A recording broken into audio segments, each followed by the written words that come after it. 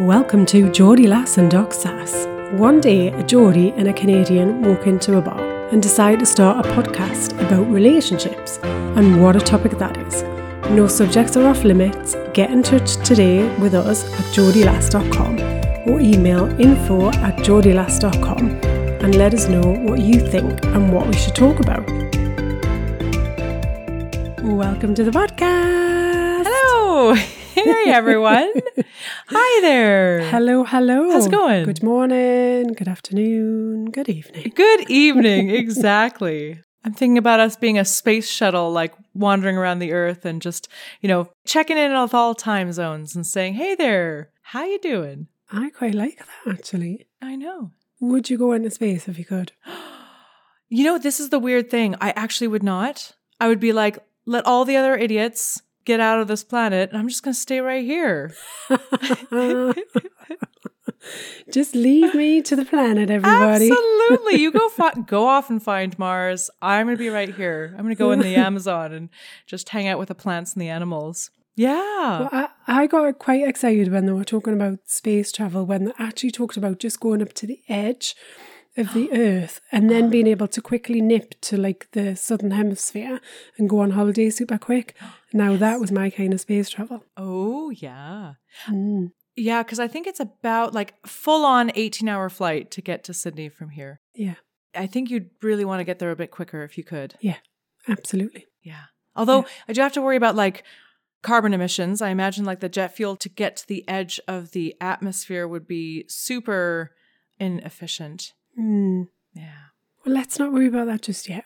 Well, okay, you're right. Let me just have my daydream for a moment. Absolutely. Actually, friends of ours are actually in New Zealand for the winter because they're going back to visit their family. And my gosh, I'm thinking, would it not be nice to be in New Zealand right now and to be able to pop there like kind of quickly? Yes. Yes. Ooh, especially as they're COVID free. I mean, yes. Yes. Now, of course, now they're if anybody from New Zealand is listening, they're like, okay, come on, you guys, keep your COVID out of our country. We've made all these sacrifices. Don't you be coming over here. Oh my gosh. It's people like us who are like, oh, look at them. They're COVID free. Let's pop on by. I like to think I'm COVID free too. See, that is on a personal level. I barely leave my house, Anna. I know. But, that is the cognitive dissonance that is leading to the global spread of COVID because everyone's like, no, it's not me or my family.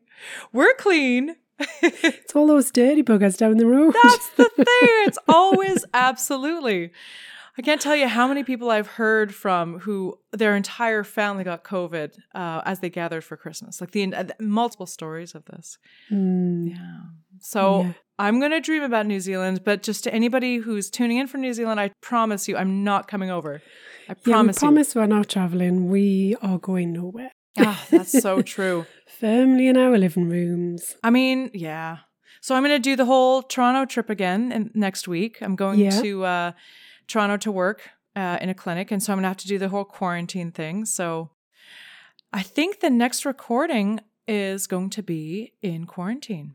Yes, you will. You will. We'll be right there with you, Anna. Oh, thank you. I'm going to need it. Spurring you on. Don't you worry. This is going to be hard. I'm going to be in a basement apartment in the middle of winter in Toronto. Oh my God. What am I doing to myself? Hopefully get some nice snowy scenes to keep you going. Exactly. And this time I'm bringing my dog for some company. So her and I are going to sit out the quarantine. Going on a road trip. Absolutely. It's a girly road trip. Yep. Me and my dog. Excellent. It's like Thelma and Louise. Just stay away from the edge of the cliff. Yes, exactly. Yeah. I'm going to try to tell my dog not to like hold up any convenience stores. Yes. But she's a bit of a wild one, so it's always a tricky one. So how are you doing? Yeah, I'm really good. Thank you. Very good. I've been continuing my yoga, although I haven't yet done it today because I've had a really busy morning with some client calls and some other meetings that I had. So it's not quite been done yet, but it is going to be done because I know how important it is. That's amazing. That's good for you. So there's commitment for you. That's commitment. And that's the thing you need to get over that inertia because you're never going to feel like it. Yeah.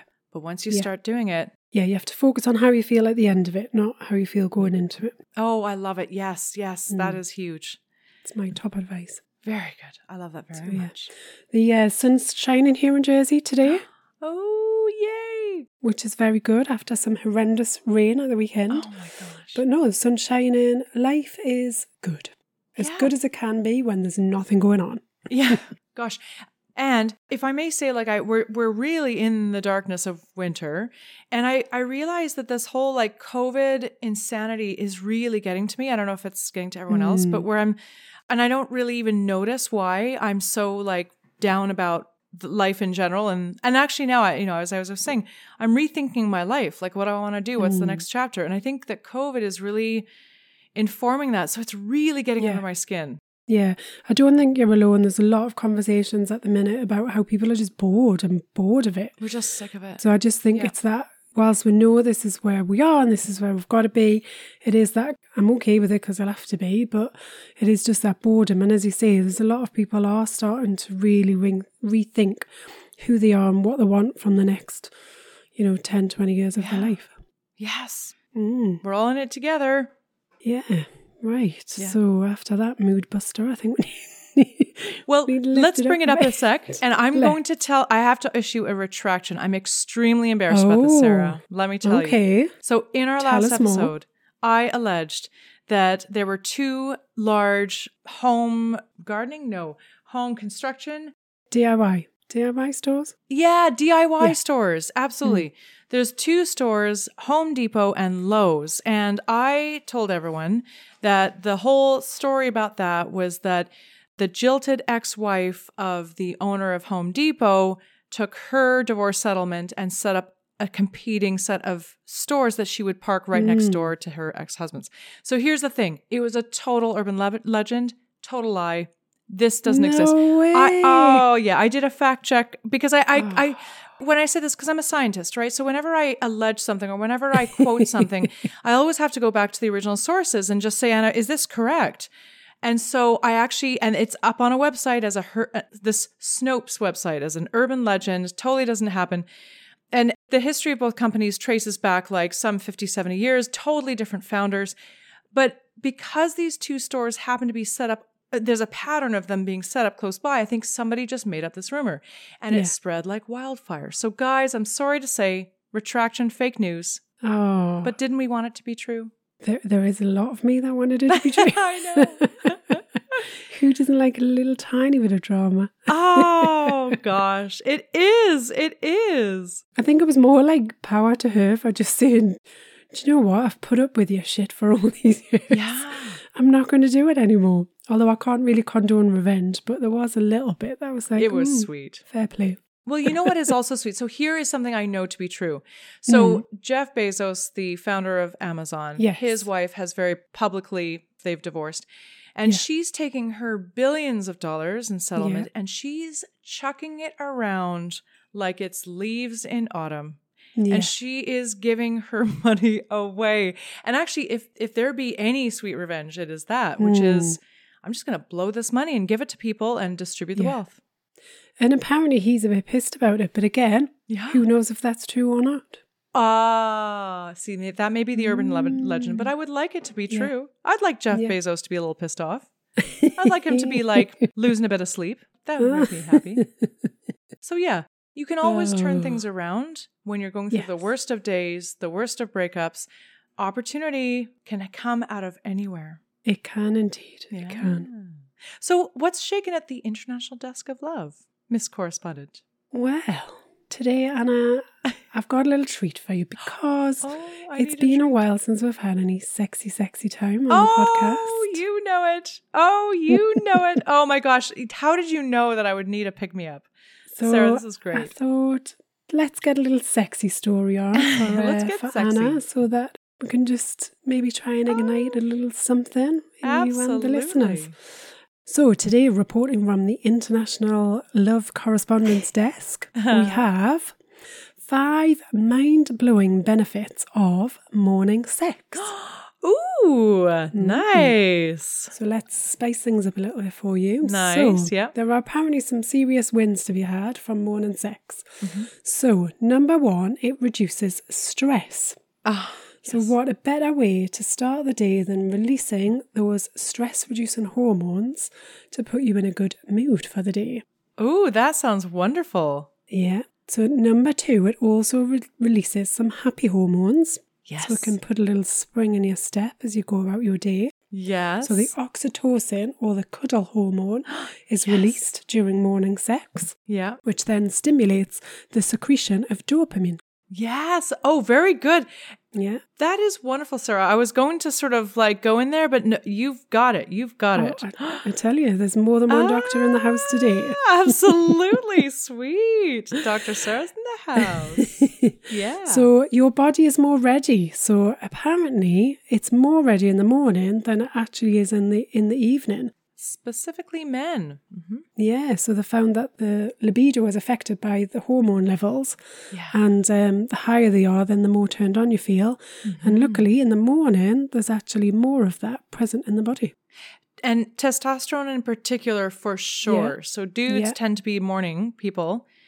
That can actually be a little tricky, though, because women can often be evening people. So that actually provides a really nice opportunity to start to notice that there may be some differences in libido, but by the circadian clock.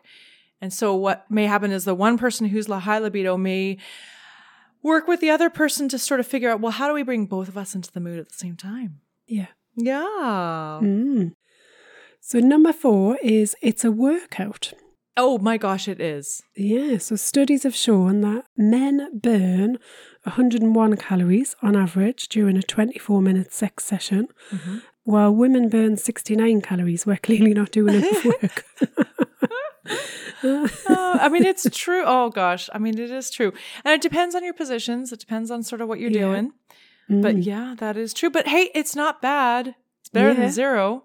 It is. Right? So it says not quite as much as a morning run, but it is significantly better than a lie-in. Yes, I like it. So a good way to start the day.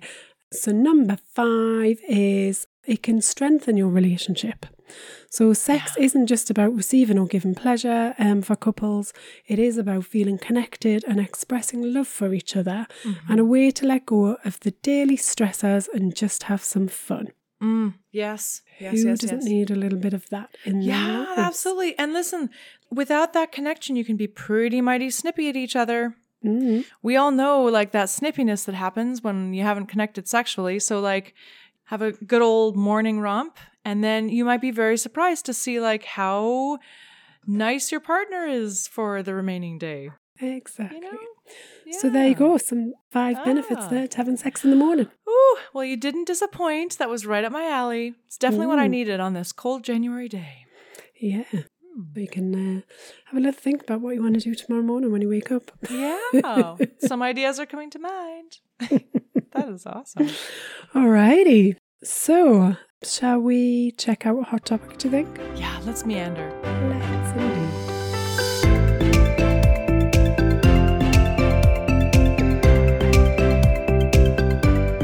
So today we have got co-parenting. Oh. And we're going to have a little chat about how to get co-parenting right. Oh my gosh. Okay, this is a hot topic indeed. It is a hot topic. Oh. And I know that this is a challenge for a lot of people.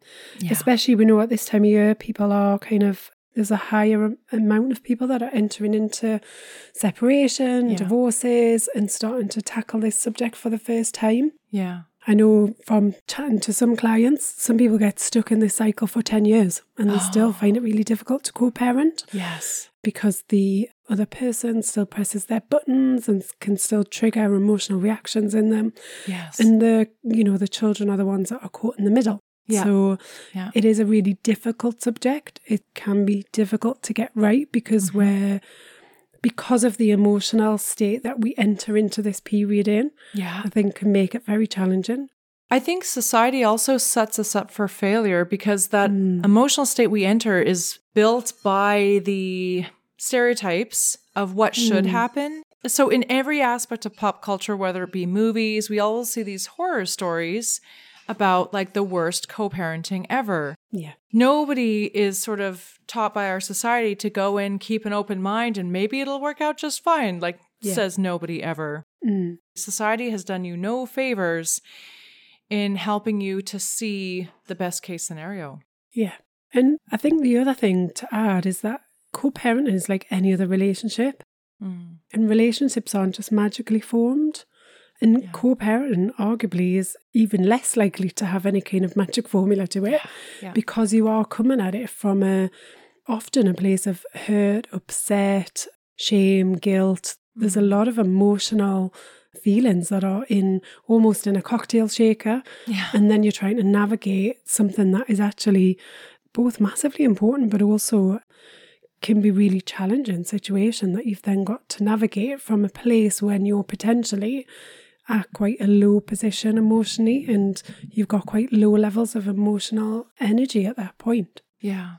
So is it any wonder that people then go into it with the wrong starting position and things don't work out? And then I think you can almost get backed into a corner, which is really difficult to come out of. Yeah. It might mean kind of backing down or admitting that you've done something wrong or changing the way you are or the way that you react to something. Oh my gosh, which from your ex-partner is the last thing that you want to hear. Yeah. Mm-hmm. Yeah. I mean, nobody wants to apologize to the ex. Oh, no. The great thing is, it's like, that's a known fact. Yeah. Come hell or high water, I'm going to demonstrate I was right all along. Yes. Yeah. And then the kids sort of get caught up on that battleground. Yeah. So what are the common issues that you find really bring out the drama? Oh, where do we start? I think patterns of behaviour really play out here. I think there's this real strong sense of I need to be right and I need you to know I'm right. Mm-hmm. I think that can often play out. I think we can fail to understand the other person. So we're so busy trying to get ourselves heard and get our own message heard, we don't even listen. Yeah. Even worse often than kind of when you were together. Yeah. There's almost like a survival instinct that can take over. So we get into that real, I've got to fight for my own justice. Oh, yeah. Okay. There's some real. Can you describe that more? Yeah, so it's almost, so you're separating a partnership that's potentially been in existence for a while. So, if you're co-parenting, you're generally going to have had, well, obviously you've got children together. Yeah. So you've got children together. You'll have had 9 months to produce, said child. Yeah. And then you'll have had some time together. So, you're going to be talking about at least a couple of years, but often in a lot of cases, it's more 7 to 10 years and longer before you kind of see that separation. So generally you're talking about quite established relationships. Yeah. But that relationship has clearly broken down, and often relationships don't break down in an amicable way.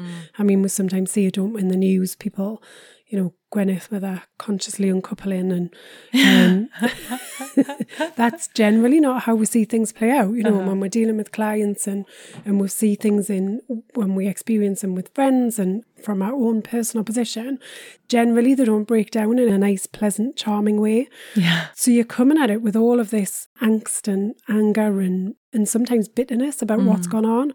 So you're almost entering into that, virtual boxing ring where you need to stand your ground and stand your corner and make sure you get what you need out of the future position. Yeah. And maybe some of that is because you haven't had that during the relationship. And it's kind of like, I'm done now. Now I'm going to come out fighting. Yes. So we can have that suppression in the relationship that then actually it's almost like a coiled spring that just snaps and poof, away I go. So I think you can get that as well. That really can show up on both sides. Okay.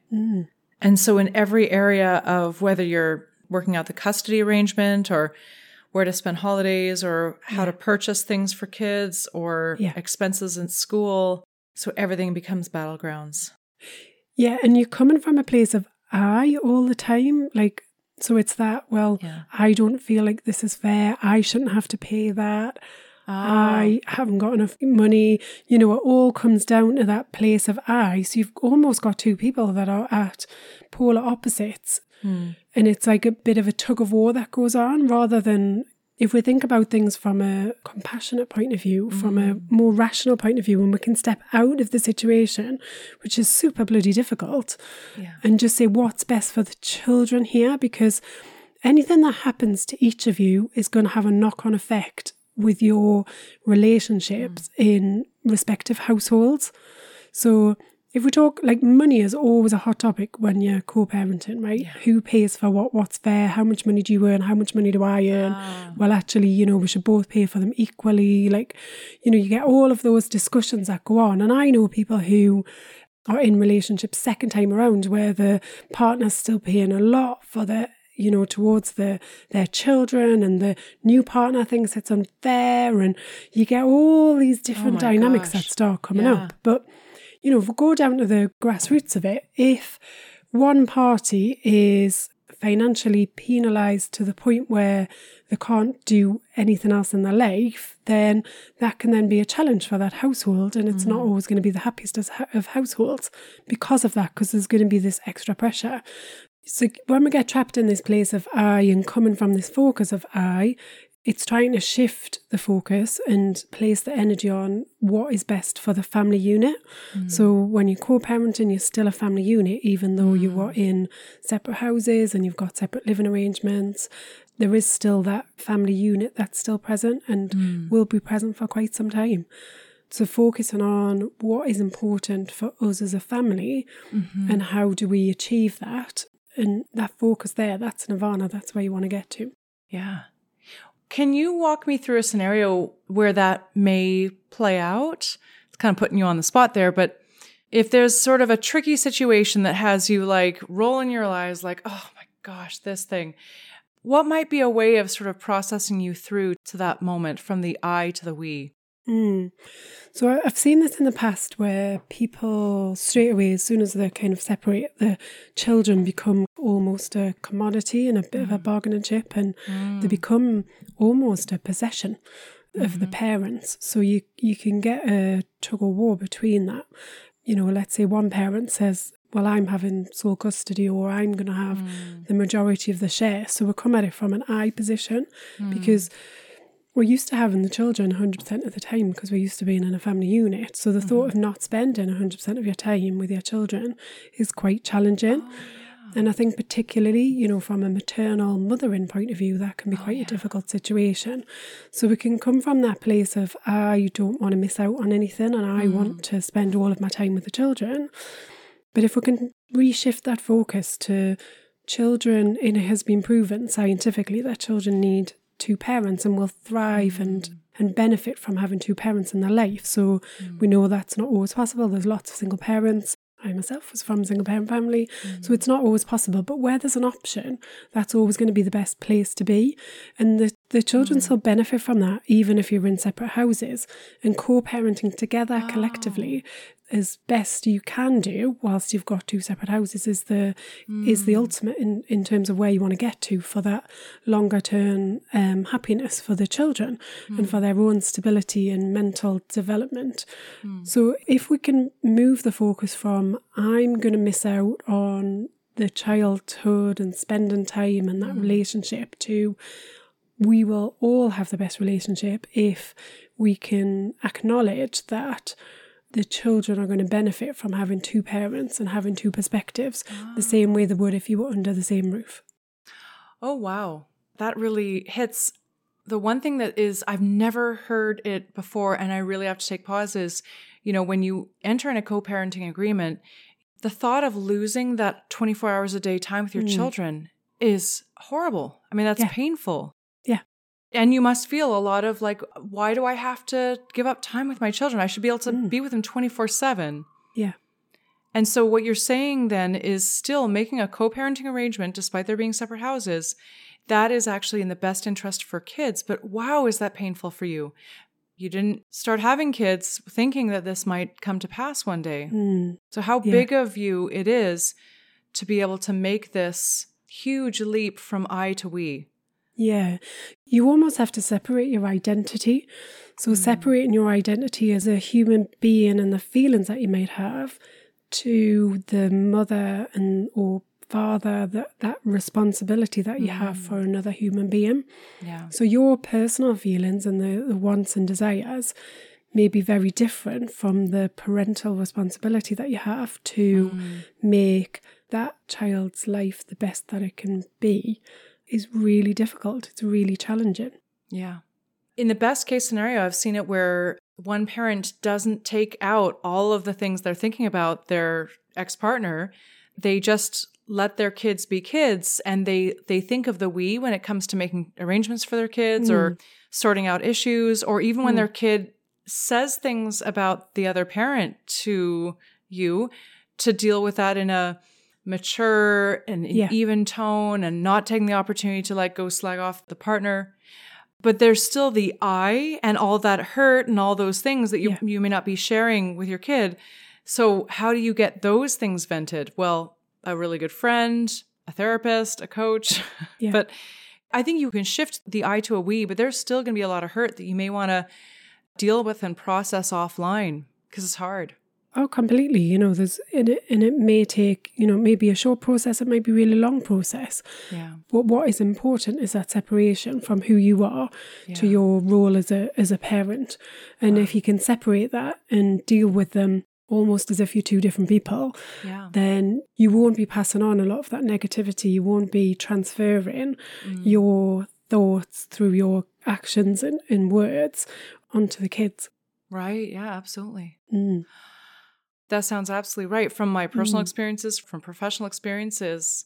And it sounds hard to say, oh, you know, you owe something to your kids. But what I will say is that if this isn't played out right, kids won't forget being used as pawns. And as a personal thing, I will not forget being used as a pawn in my parents' relationship, marriage, and the subsequent nuclear fallout of their relationship. And it will make a difference as to whether your kids will even want to have kids.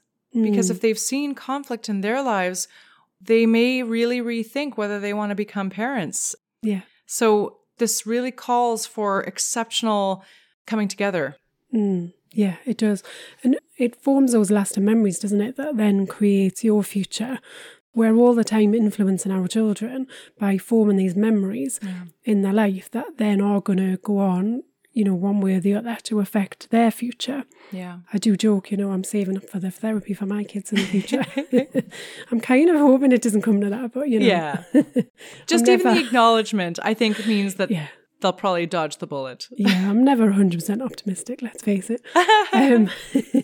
There's always a little bit squirreled away just in case. Absolutely. Rainy day fun. Yeah.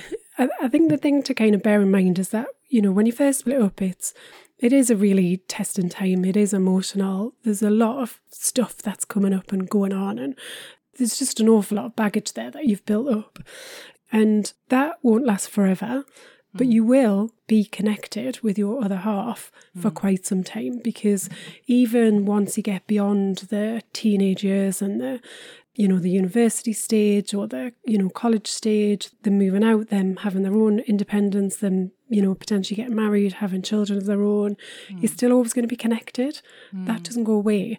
So the more energy and effort you can put into that up front, the more you'll get onto an even, stable relationship. You'll find a level that works for you. So I know people who are almost best mates with their exes, and they have joint Christmases together, and they go for drinks and dinner, and even as far as on holiday together. So you can have one extreme to kind of the other extreme of parents that no longer even communicate except through the children. So there's a few different spectrums there, and you'll find, I'm not advocating one or the other. I think if we go too far to the other extreme where you're not speaking, that isn't good for anybody. So you kind of want to shift along the continuum a little bit, because you need to find a balance where you can still have some healthy communication, where you can prevent that triggering from happening, which often happens between exes, and that is hard. So let's just acknowledge that it is difficult, but the more you can work on it and work on yourself to be able to respond and react appropriately in those situations, the better it'll be in the long run. And it's like any sort of muscle that we practice and flex, the easier it will become. And you'll just find a level that you're comfortable with in terms of communication, civility between you, and the arrangements that you can make for your family, because you're still a family unit, like it or not. Okay. And it really places out the long game when you remind us that there's going to be weddings, there's going to be birth of grandchildren, hopefully. I mean, it is, I Again, there's sirens going off at the most appropriate time to say, yeah, it's a wake-up call that you're not just going to have to deal with this co-parenting arrangement until kids turn 18. Done well, it's for the rest of everyone's lives. Yeah. Yeah. So it feels really heavy, this subject. And I think the reason that it feels really heavy is because there's a lot of responsibility there. Yeah. There's a lot of emotional energy tied up in it. And there's a lot of feelings, like, deep feelings that are involved. Yeah. And it's trying to do the right thing. I think none of us, when we set out to split up and we've got children, nobody really intends on kind of screwing it up. Yeah. Some of us do a really good job of that. But it isn't quite the intention, If we kind of really thought about it rationally, we'd say, well, no, we want it to be harmonious as possible without, maybe being the best friends. And some of you may strive to carry on being the best friends, which is brilliant if that's what works for you. But I think as a bare minimum, you need to strive for some level of harmony in the relationship so that nobody feels, too uncomfortable or awkward by the situation. Yeah. And also knowing that because it is so heavy, because it takes so much out of you, because you're called to such a big task, lean into your self-care, take it easy, hire a therapist or a coach, keep your circle tight, because you're being called to do something that counters sort of you're called to not act with sort of the first feelings that come up, whether that's anger or resentment or frustration. You're being called to put those reactions aside and aim for the bigger picture. Yeah. And I think one piece of advice, we often don't really give advice on this, we just kind of share some ideas. But if I was going to give one piece of advice, I'd say never be afraid to stop a conversation. So if a conversation you can tell is going in a direction you don't want it to, never be afraid to say, I think we should stop now and let's come back in 20 minutes, half an hour. Let's discuss this again later on, but let's just take some time out, because recognizing those points where it's going to escalate, and you can almost feel, it's a bit like, when you watch the cartoons when you were a kid and you'd see the red kind of rising up and then reaching the top of the head, and then this explosion from the cartoon characters or some sort of major incident happens. You can feel that in yourself. We can feel the emotion kind of rising and coming up through our body and kind of then reaching the voice with venom. And so before it gets to that point, never be afraid to just put the brakes on and say, I really think we should pause this conversation and pick it up again. Yeah. Because that time away to just settle and simmer down a bit will stand you in good stead. Oh, I like that. Press pause is a huge thing when it comes to folks dealing with anger management and so forth. And in this case, it absolutely applies. Yeah, it does, Because they're still going to... The reasons why you split up are still going to be reasons that are going to trigger you in conversations on a regular basis. Even years down the line, 10, 20 years down the line, there's still going to be the one person that can probably trigger and press that hot button. Yeah. So it's knowing that they're always going to be that person in your life. Yeah. And stopping it, learning how to, some coping strategies to be able to prevent it so you don't get that far. Yeah. I like it. And I like that you shared advice there. I know that that's not usually our lane, but sometimes we do, as coaches, we do kind of pop in and just say, like, if as you did, could I give one piece of advice? And that is sometimes really well placed exactly where people need to hear it. Yeah, another consideration really is thinking about the long, we talked before there about the long game, how you are in it forever. And I've seen this kind of a number of times where we get this kind of land grab for the kids in the beginning. Yeah, they're going to be all mine.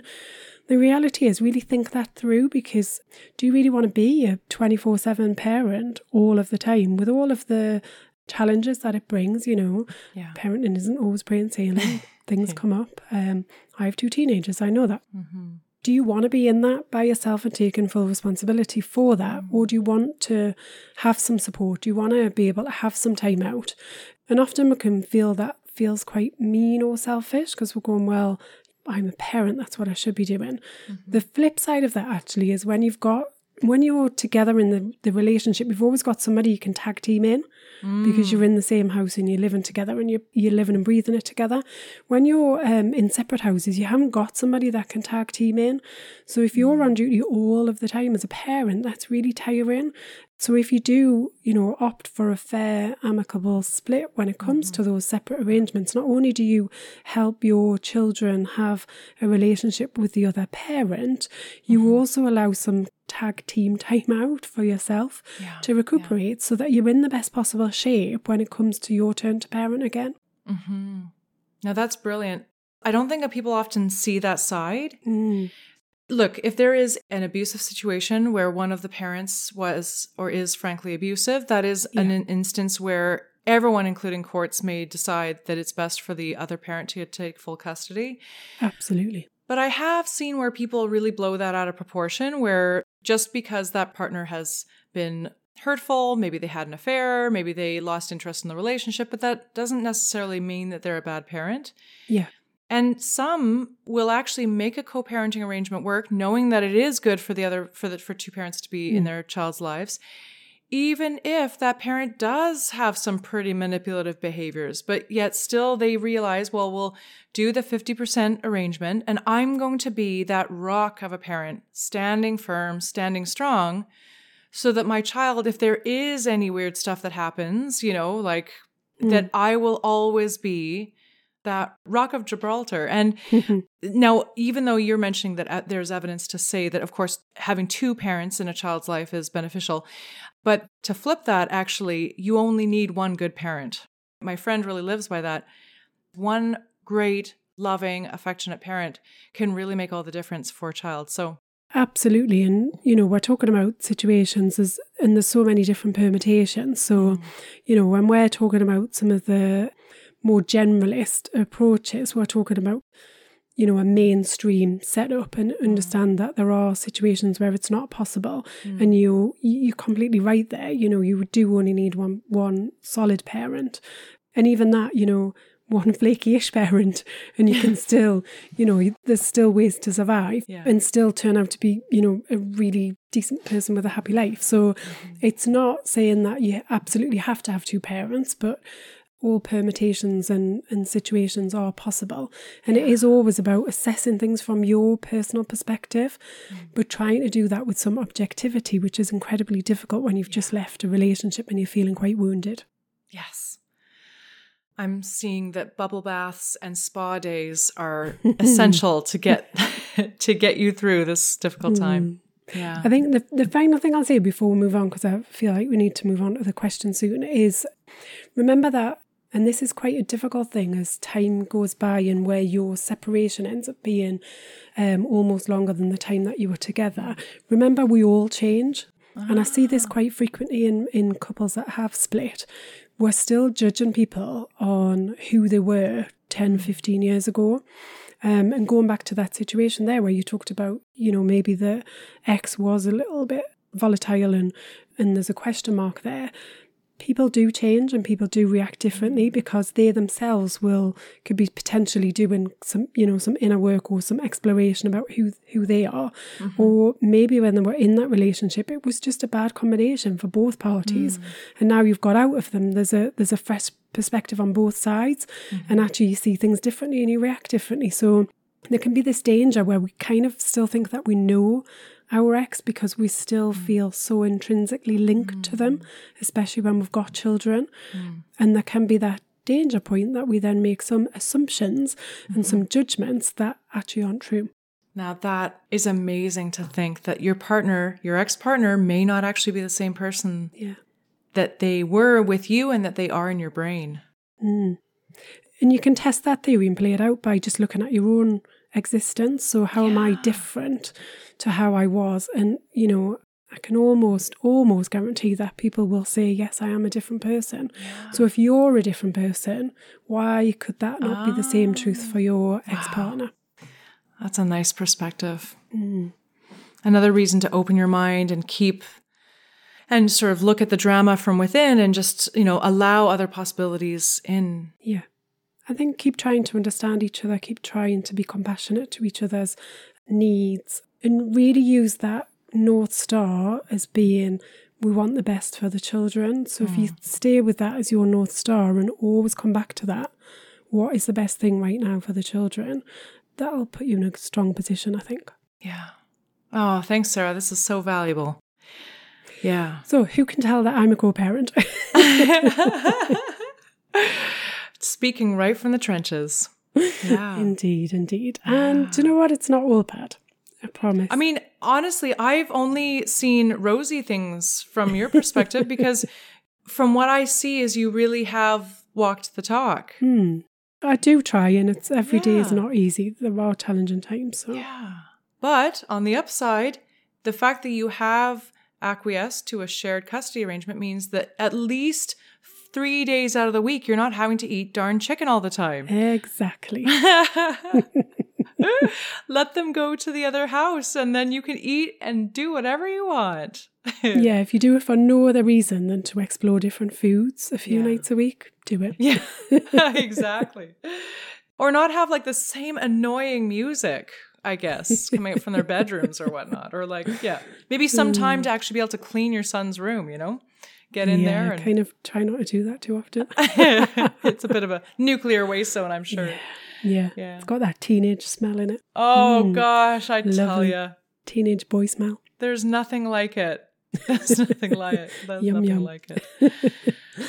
All right. Well, I know there's many people out there who are in this situation and living it on a daily basis. So I hope that helped. And we've just kind of shared some of the things that do go on. And just remember, whatever's coming up for you, it's real and it's only a moment in time. So beautiful. Yeah. Wonderful summary on a beautiful hot topic. All right. So, ready for a question? Yeah, let's go. I was going to ask though, are we still dry January? Oh, we are. Although there was one of our group who temporarily stepped off the wagon. And what's the punishment for doing so? Oh, there's no punishment. It's acknowledgement that it's a tough gig and it's not for everybody. But they have done 2 weeks, which is amazing.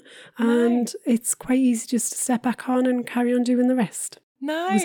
It was a blip. So, yeah, there was a supportive wraparound to say, come on, you can still do it. Oh my gosh, that's so funny. I'm thinking like, I always laugh. And you mentioned that your partner fell off the chair when you heard that you were doing this. But isn't it funny? You're the one standing strong. Yeah. And you're not saying I told you so or resorting to some of the other less mature responses when one of your group steps off the wagon. So good for you. Yeah.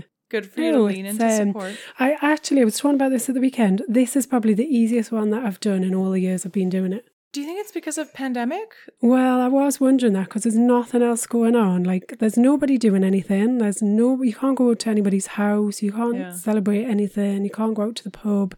You can't go even for a meal. There's nothing going on. Yeah. So I kind of do think that makes it easier. So it's either that or I'm just used to doing it or maybe I'm kind of okay with it. Who knows? We'll find out this time next year. Yeah, exactly. When hopefully we're not in a global pandemic. Oh, for God's sakes, please no. Oh, nice. Yeah. So still going strong. Thank you for asking. Good for you. All right. Well, we're going to meander then to a question in good spirits, but without any alcohol. So some dry spirits. Most definitely.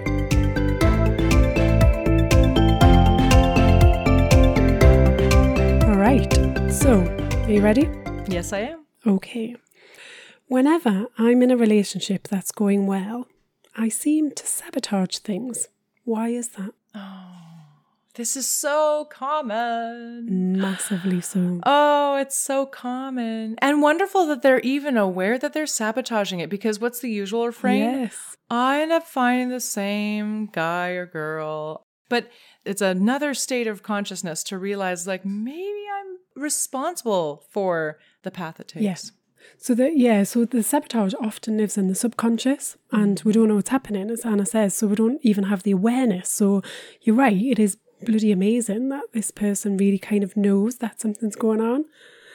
The fact that this person really is aware that there's something happening, we don't know how far that awareness goes, but the fact that it's even there as a glimmer is just truly amazing.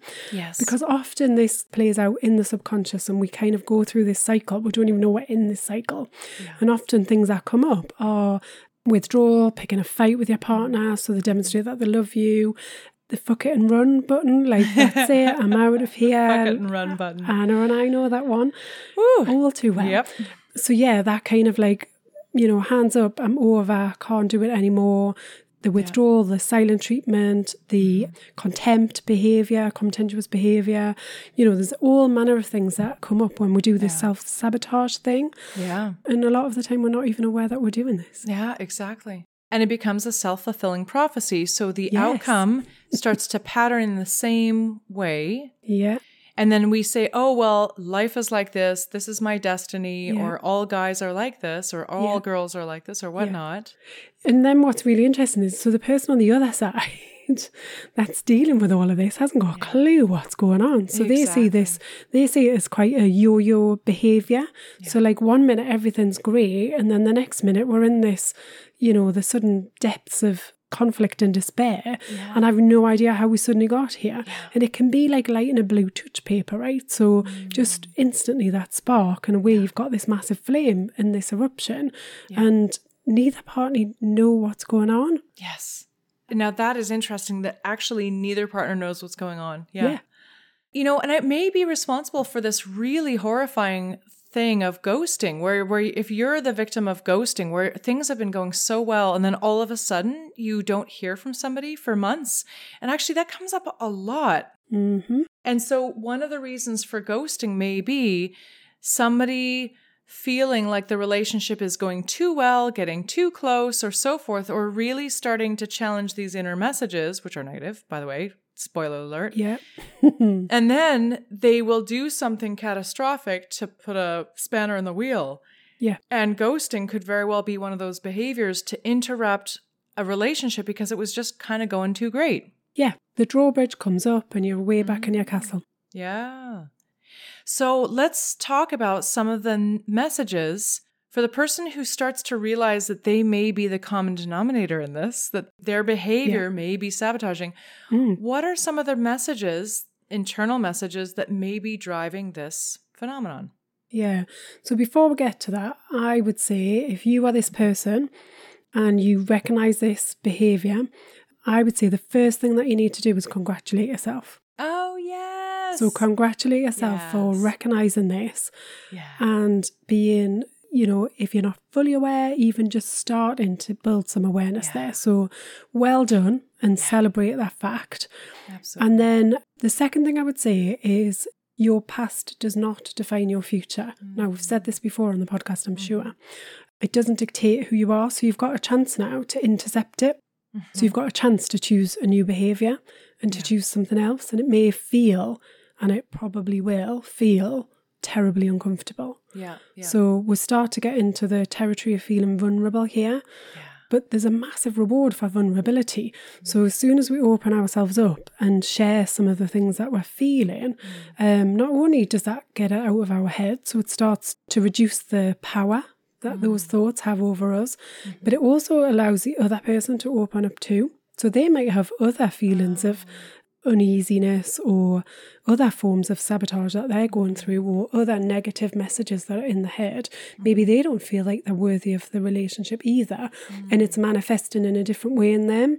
So you start to open up that space then to be able to have a conversation about it really honestly. And the best relationships are based on genuine thoughts and discussions and conversations. Wow, yeah.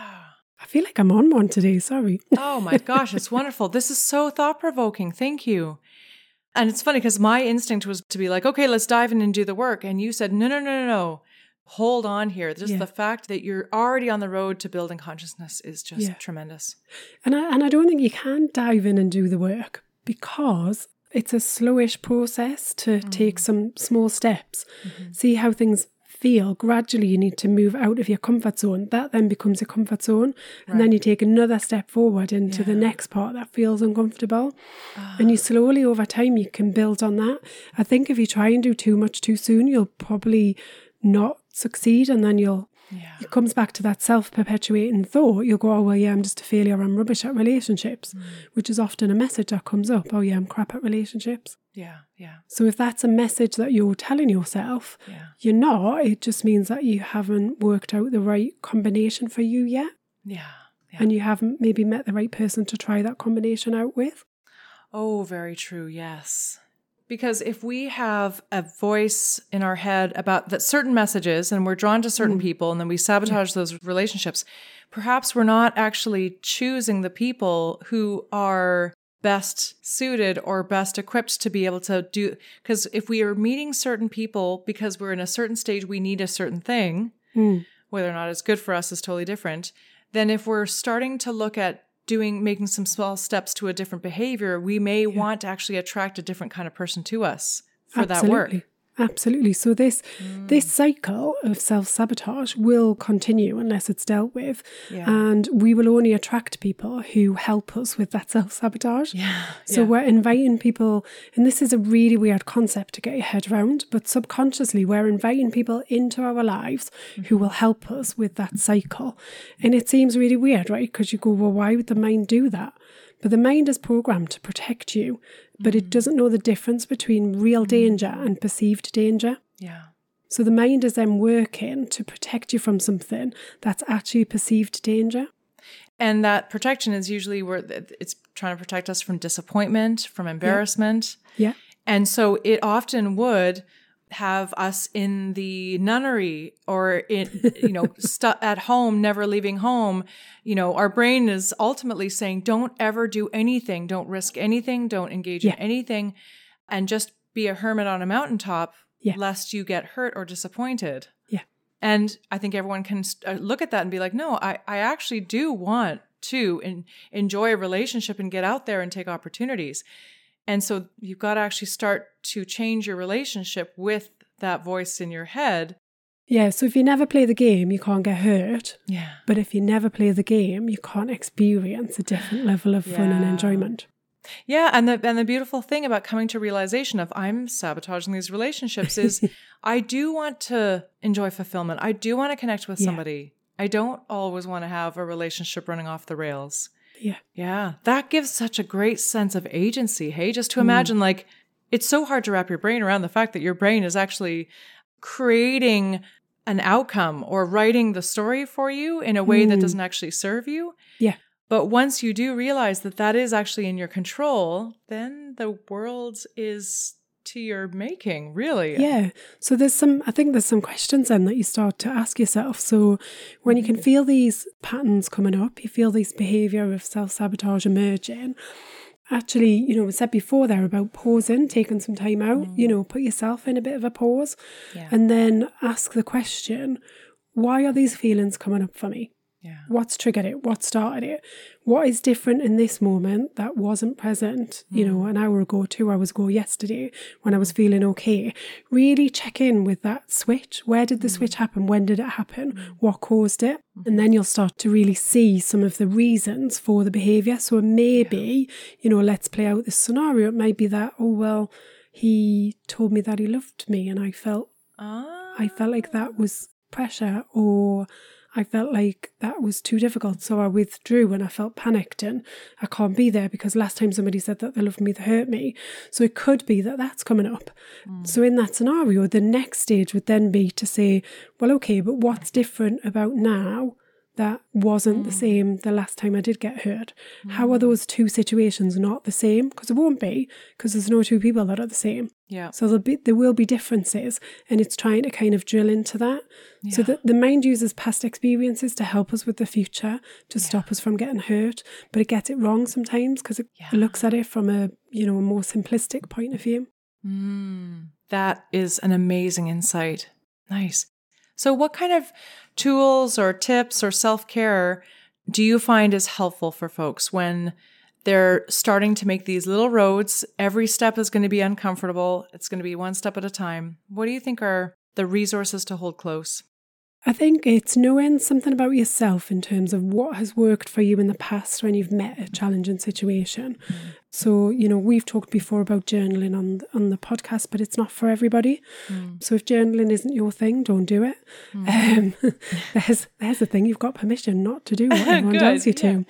Maybe going for a walk is your thing, or maybe just saying, I'm going to put the brakes on for 24 hours and I'm just going to let things percolate. Maybe that's your thing.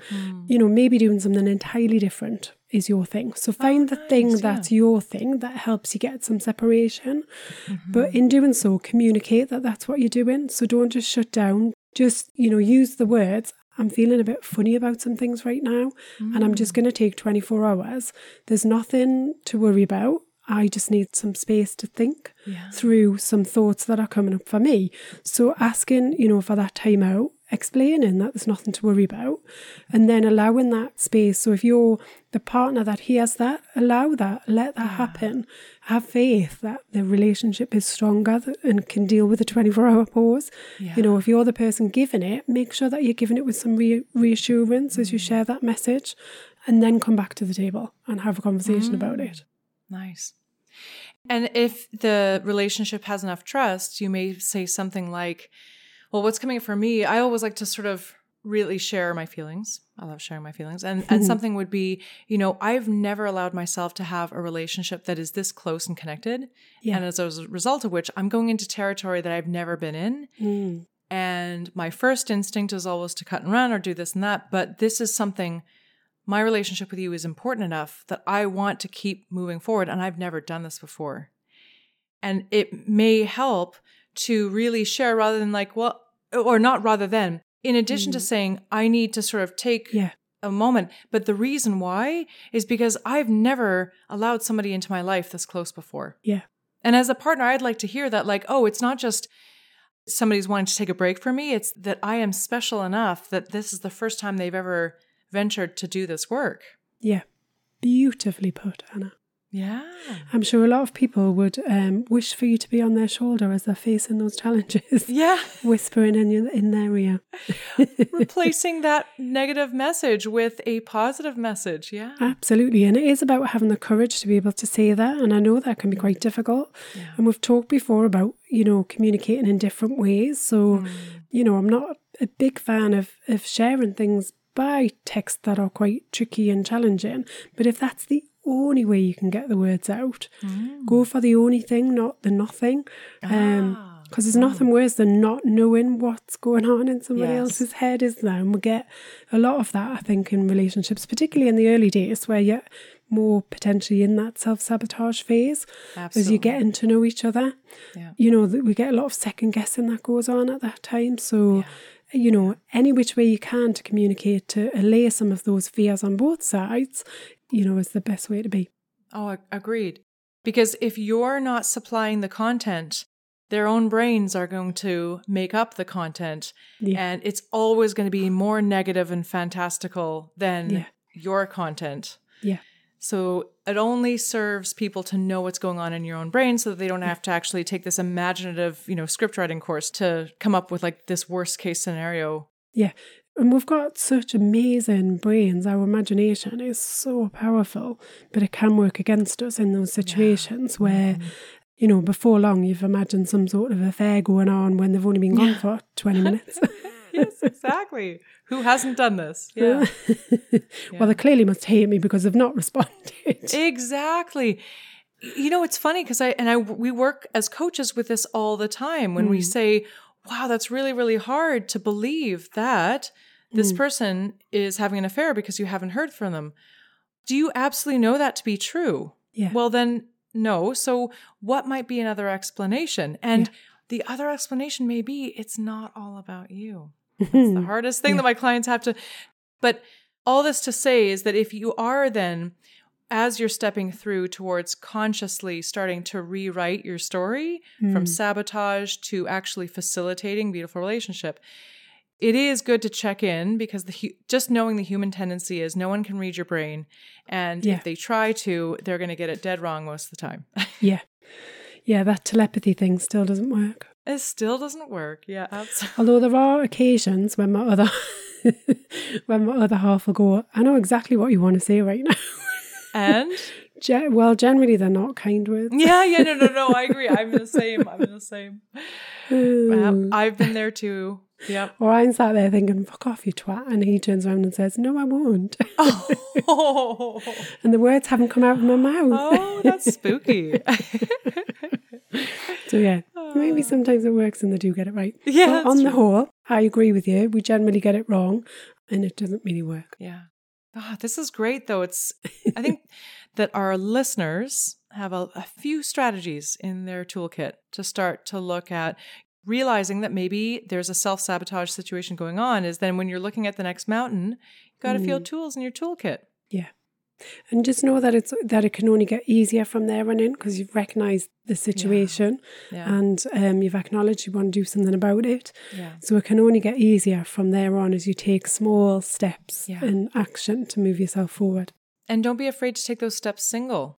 Yeah. If you feel like you're in a relationship that's actually not a healthy place for you to be working on this particular, maybe that person, as we said, they served the person who was a self-sabotager, but maybe that it's not the person with which to strike forward in a healthy fashion. So if you have to do some of this work single. Yeah, but that raises a point for me, actually. Another thought, though, is this self-sabotage thing doesn't just come up in intimate relationships. It comes up with friends all the time as well. And jobs. Because, it comes up with friends. It comes up with relationships with your peers, with your boss. If you have got this pattern of self-sabotage and you don't address it, it will show up and manifest in all areas, because you're still the same person.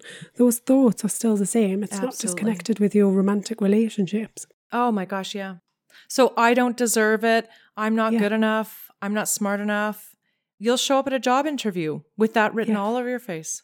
Yeah, but you'll do it with your friends. You'll withdraw from them. You'll get upset by something that they've said. You won't be honest about how you're feeling. You'll start to see jealousy creep in about other relationships that they've got. You'll see it show up in different ways. It'll be there. Oh, so true. Yeah. So your whole life is an opportunity to work on this then. Yeah. Yeah, that's true. Nice. Well, it's a little workout. Yeah. I always feel like it's a mental workout when we've done the podcast, as we dig deep and explore different ideas. I mean, it's hard work. That's why most people stick in their old patterns. Oh, absolutely. It is hard work, but it's so rewarding. Oh. Yeah, I was just about to utter the same words. Yeah, if you go through it and challenge some of your own thinking, the reward on the other side is just so much sweeter. Yeah. Yeah. Beautiful, beautiful words. Well, thank you for your perspectives. Yeah, thank you for sharing conversation. I learned a lot. Gosh. Hopefully that helps the listeners and just gets your thought processes flowing as well. Yes, absolutely. And the days are still getting longer by about some 7-8 minutes a day. So we're heading to, all of us in the Northern Hemisphere, we're slowly marching to summer, guys. No, it doesn't feel like it. And as marking them off on the calendar. Oh my gosh, yeah. Day by day. Ooh, they say it is darkest before the dawn. Yes. So. Oh, that makes me want to sing. That's in that Florence and the Machine song, isn't it? Oh gosh, sing. I can't think of the song right now. No? No, not today. Okay, but thank you for the invitation. We haven't sung in a few podcasts. But you're bopping your head to it. You're like, I'm thinking of it. I think it's the one that's got the devil on my back in it. And there's devil on my back. God. Anyway, I'm not singing. You're not coercing me into it. I'm like, come on, give us a bar. No, I shan't, and you can't make me. Well, in February, after February 2nd, when we've got some mojitos sitting on your desk, you're going to be singing. Let's see. We'll see. Mm-hmm. All right. So this time next week, we will be recording with you in Canada, I believe. Yes.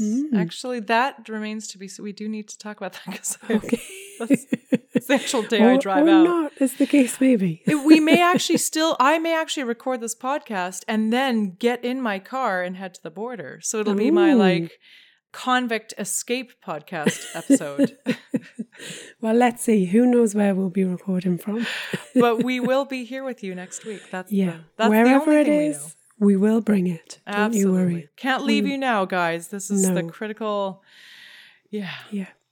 So stick with us. We'll stick with you. And please share our lovely podcast with all of your friends and family. Yes, please. All right. Oh. So till next week then, my lovely. Till next week, Sarah. All right. Have a good week ahead. Yeah, and you. Bye. Bye. So that's it for another week of Geordie Lass and Doc Sass. We hope you've enjoyed listening as much as we've enjoyed chatting. Get in touch and share your questions for relationship remedies and any hot topics you want us to cover. If you need help navigating all things relationships, Anna and Sarah are available for one-on-one coaching support. Email info@geordielass.com. Please remember to like, share, subscribe if you've enjoyed listening. And if you've not, how on earth have you made it this far? I promise we'll try harder next time.